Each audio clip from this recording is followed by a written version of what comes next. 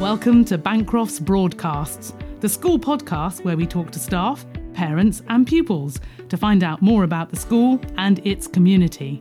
This is the place to keep up to date and in touch with our school.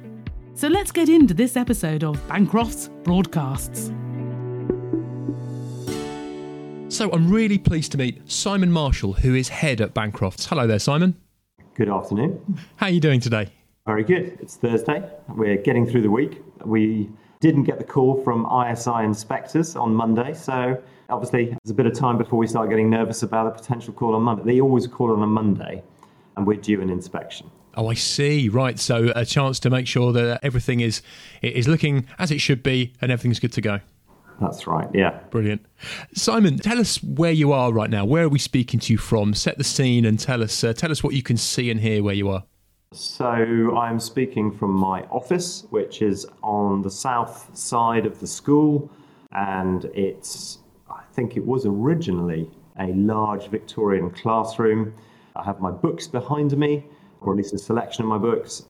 Occasionally I get the chance to teach, so it's always good to have some books to hand. That's great. You've given me a picture of where I'm speaking to you from and that where your office sits in the school. That's great. Now, we haven't met before, Simon. Tell me a little bit about your role at the school, how long you've been there, what brought you to Bancroft's? I've been head for now 5.5 years.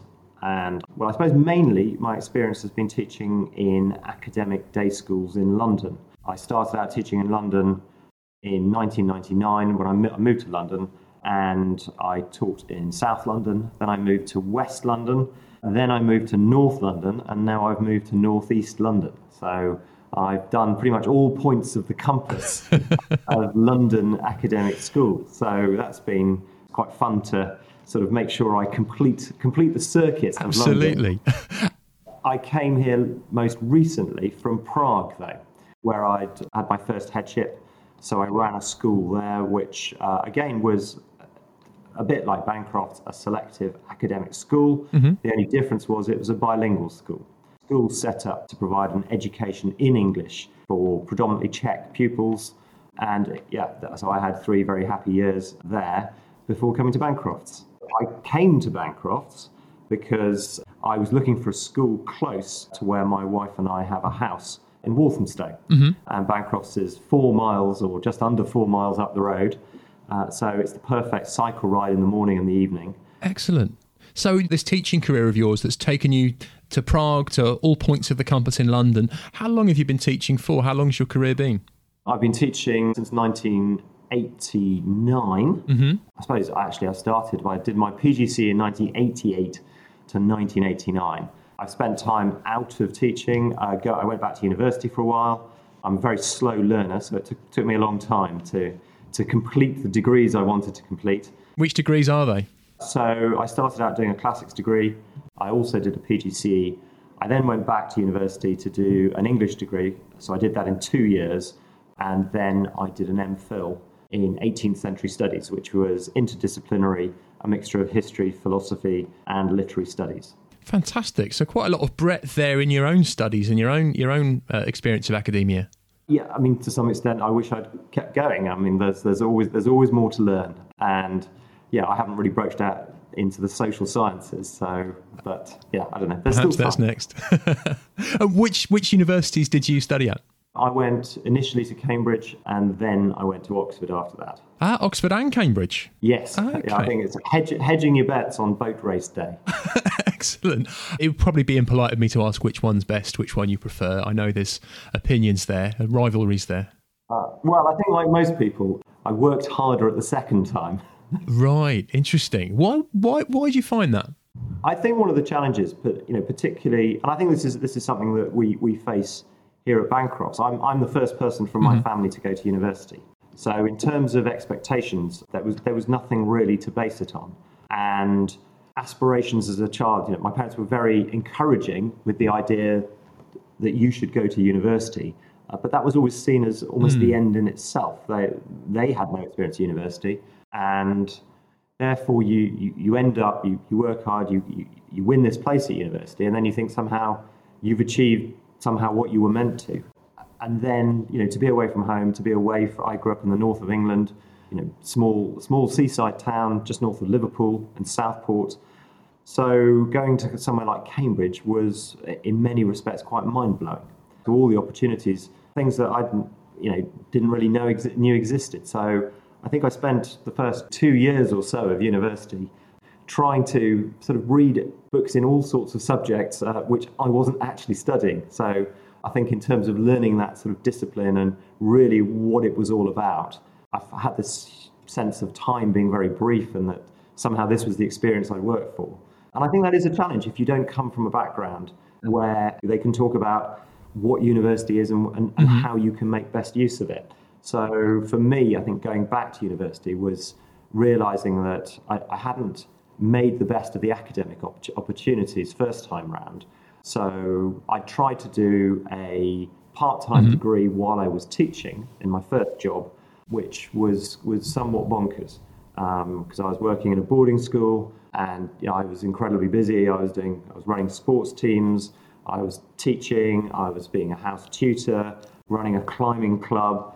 So there was various different things, trying to run a choir and also trying to do a part-time degree. And it was just all too much, really. So taking all this experience you've had of experiencing education with that particular mindset and with embracing the variety and the opportunity as you did, what advice would you put to young people today who are facing that challenge, that set of decisions? What did you learn that you'd like to pass on?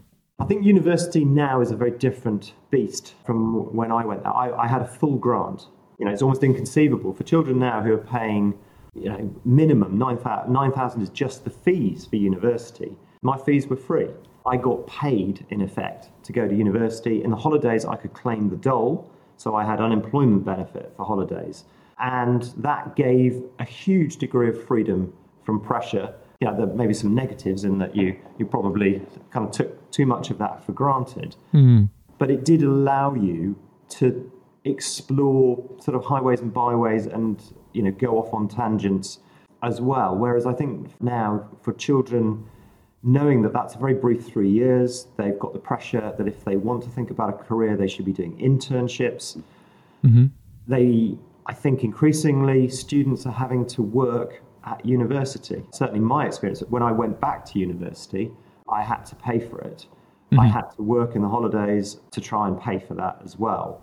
So in terms of the two experiences, one was, I suppose, the kind of luxury experience, all expenses paid.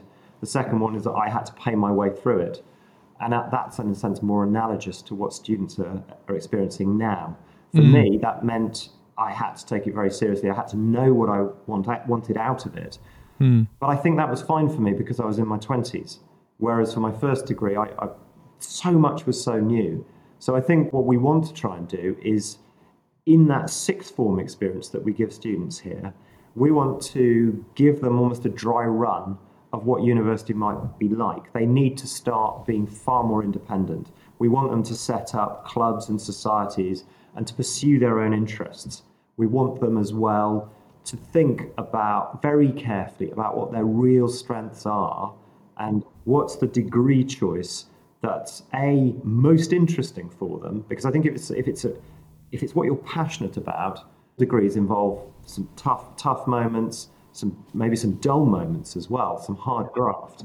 And I think you're much more likely to complete that degree if you've got that absolute passion.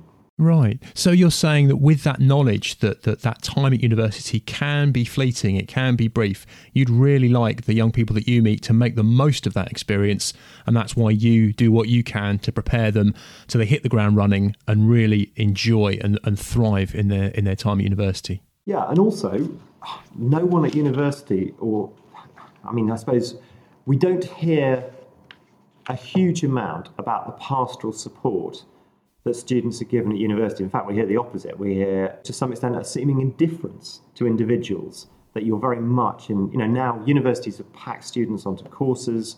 You might be one of 500 reading a particular subject. For students in the last 2 years, they haven't even been having lectures in person. So it can be quite a lonely experience. So how are they going to have the self-belief, the discipline, and the real kind of commitment and, I suppose, belief in themselves that's going to carry them through that. And how do you bring that out in the sixth formers that you work with? How do you bring out that confidence, that self-belief, that independence? Well, if you don't just do it in the sixth form. I mean, obviously the sixth form, when you're studying, 3 or 4 subjects, that's when you start having free time in your timetable. But I think it's nurturing a sense of making the best of your opportunities, being at school and learning as a multifaceted and sort of multiplicitous process. So you learn just as much on a sports field, singing in a choir, going on a DOV or a CCF expedition, as you are in the classroom. And I think the same is true at university. That yes, it's important to work hard and get a good degree and develop that real scholarly interest. But I think if you're really going to make the most of all the different opportunities you get at university, just like at school, you have to have the vision, the courage, and the curiosity to go out and seek out the opportunities that, in the end, might lead to the career of your choice. So, for example, if you're fascinated by radio and broadcasting, many universities have their own sort of radio station. When I was at Oxford, I helped to set up Oxygen 107, which was a new radio station that was starting. And I was very much interested in kind of cultural programming. I was, again, toying with the idea of potentially going into broadcasting or media. And I think something like that, there were people who were also involved in that, who did go off and they're now working at sort of BBC Radio or even making TV programs. So though you're no stranger to some pretty academic subjects in terms of classics, English and so on, you're saying there is more to just the classroom, the books. Get out there, find those opportunities to further your learning outside the classroom, outside the textbook. Yeah, and that's just as much true at university as it is at school. And so therefore, if school is like a microcosm and a training ground, and also it's a training ground for life, very few people just work in their lives. I mean, even crazy bankers who are working 20-hour shifts and things like that actually do other things. They don't just work to work. So the more extreme, we all work to live. And how we live and the things that we do, then it's more than just working. People have interests, they have hobbies, they have inner lives, they have families, so many different pursuits and interests. And that can be musical, it can be sporting. And I think these are the things that make life enriching. We are nurturing human beings. We're not just here to churn out a set of results. I mean, I think one of the big, I suppose, challenges of UK education is to get away from a rather functionalist approach to education. And I think that's been reinforced by our whole examination system, that O-levels, GCSEs, A-levels seem to imply that education is simply about getting a set of results, whereas education is far more important than that. Simon, you're really starting to paint a picture for me of the approach at Bancrofts, this belief in the whole person, this belief in life beyond study, the broader preparation for life. I feel I'm starting to get a picture of that, but how would you describe it? We know each school has got its own particular character, its own particular way of approaching things. What would you say is the essence of Bancrofts? How would you describe it? Every school is on a journey. And the journey we're on is to create a sort of range of experiences. So when a child joins us, whether it's at age 7, at 11, 13 or 16, that for however long they're here, they will be given a whole range of different opportunities. And as well as that, there's a set of expectations from us that every child is here to take advantage of those opportunities. And that our role is to support and nurture, to almost as tour guides to what life has to offer. That's a really nice way to put it. Yeah, I mean, we're sort of curating individual young lives, and every single person that comes to our school will have a different path. They are not a cohort to be just drilled through a set of results. They are individuals all finding their own way. There will be huge similarities between a lot of what they choose, but each different person will have a different path and a different set of experiences. And our job is to make sure those are, I suppose, enjoyable, they're challenging, they're nurturing, and that through those, these children discover who they are, discover what they're good at, discover where their strengths and weaknesses are, learn how to overcome adversity, learn the value of flexibility, and have a sense of what the world might offer afterwards. And I mean, we write about wanting every child to become the best version of himself or herself. And in a way, that's what I think we all want, don't we?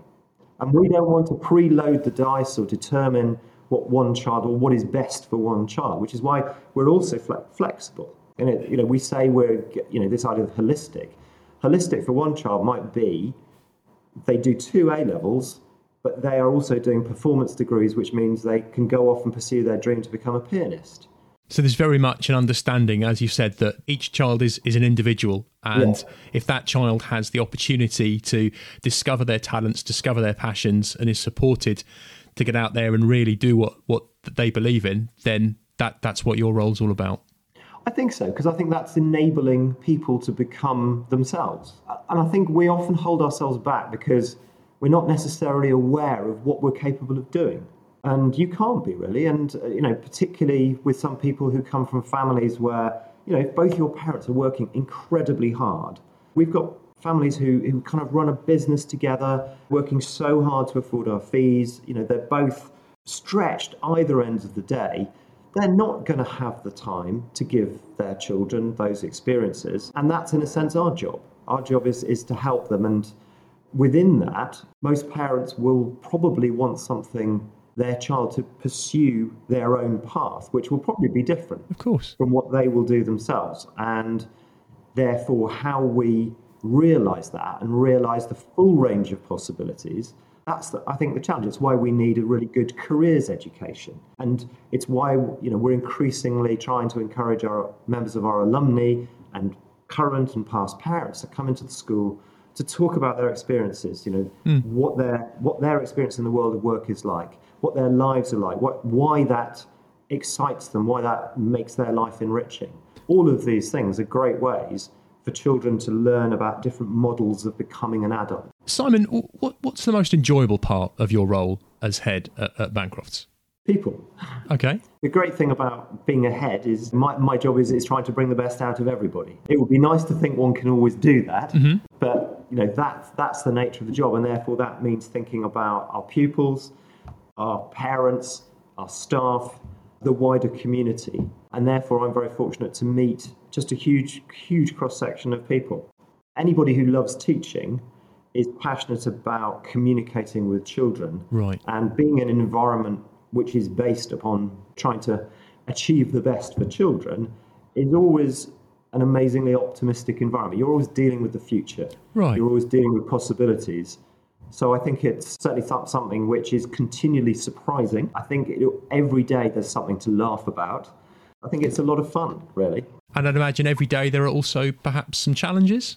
Undoubtedly. What are the toughest challenges of your role? Running a school in the pandemic's been quite interesting, and I think certainly those have been the biggest challenges. I think we all read about children's mental health. I think mental health for everybody has suffered during the pandemic as well, and I think trying to support children who are experiencing difficulties, likewise with parents, supporting children who experience bereavement, likewise the same with staff. Life happens, and that includes negative things as well as positive things. And if you're a community of over 1,500 people, that's a lot of stories. And out of those stories, some pretty awful things will happen. And just as you're there for that community on the good days, you're there for them on the bad days also. Yes. I mean, at the end of my first year in my first headship in Prague, we had a student who died. And that was a huge shock for the community. He was an extremely popular child. It was tragic circumstances of his death. To try and help a community overcome that grief, to try and process that, to try and understand the seemingly inexplicable loss of a school friend. And at times, it was a community of about 420 people. That was a huge challenge. It says so much about the responsibility of your role and the attitude you take towards it. I think, certainly during the pandemic, it's not often you're making sort of life or death decisions, but our decision last year of whether we invite children on site to do their exams rather than have to do them online.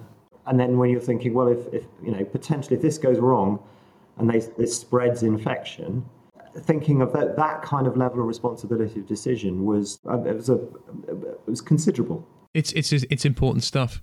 Simon, you've given us really quite a deep insight here into your particular ideas, approaches, attitudes towards education, towards the development of young people, and how those attitudes and approaches are shared at Bancrofts. I'd like to know, I suppose, a little bit about you when you're off duty. What do you do when you're not teaching, when you're not fulfilling those important roles as head? How do you unwind? How do I unwind? Oh, lots of different ways. I love cooking. I like gardening. I love reading. So there's sort of more reflective, sort of homely pursuits. I'm very keen on mountaineering and climbing. So when I'm in London, I'll try and make sure I get to the bouldering wall if I can once a week. One of the great things about the school is it's in Epping Forest. So I love going running. So either running around through Epping Forest or cycle. Again, I cycle to work and cycle home from work every day. So exercise is vital for me. My wife and I, in the holidays, tend to live in Gloucestershire. Mm-hmm. So actually enjoying rural life, going out bird watching, walks in the woods. Sure. So just as you've said before, that there's more to life than just study, academia, books. You believe very fully in getting out there, enjoying the outdoors, enjoying life. Yeah, I think all of us are bodies and minds. If you nurture and exercise both, I think that for me seems to be a good recipe both for mental health, for physical well-being, and for happiness, really, and contentment. I think we can all certainly agree on that one. Simon Marshall, head at Bancrofts, you've been so open with us. You've shared so many of your ideas, your perspectives, and you've given us a real taste of the sort of ideas that live within the school life at Bancrofts. So thank you so much for sharing your time with us. Okay, thank you very much. Thanks, Simon. That's it for this episode. To find out more, check out the school website, bancrofts.org. Now, our next episode is coming out soon, so in the meantime, thank you for listening to this one. Don't forget to follow or subscribe so you can stay in touch. And we look forward to seeing you next time. Bye for now.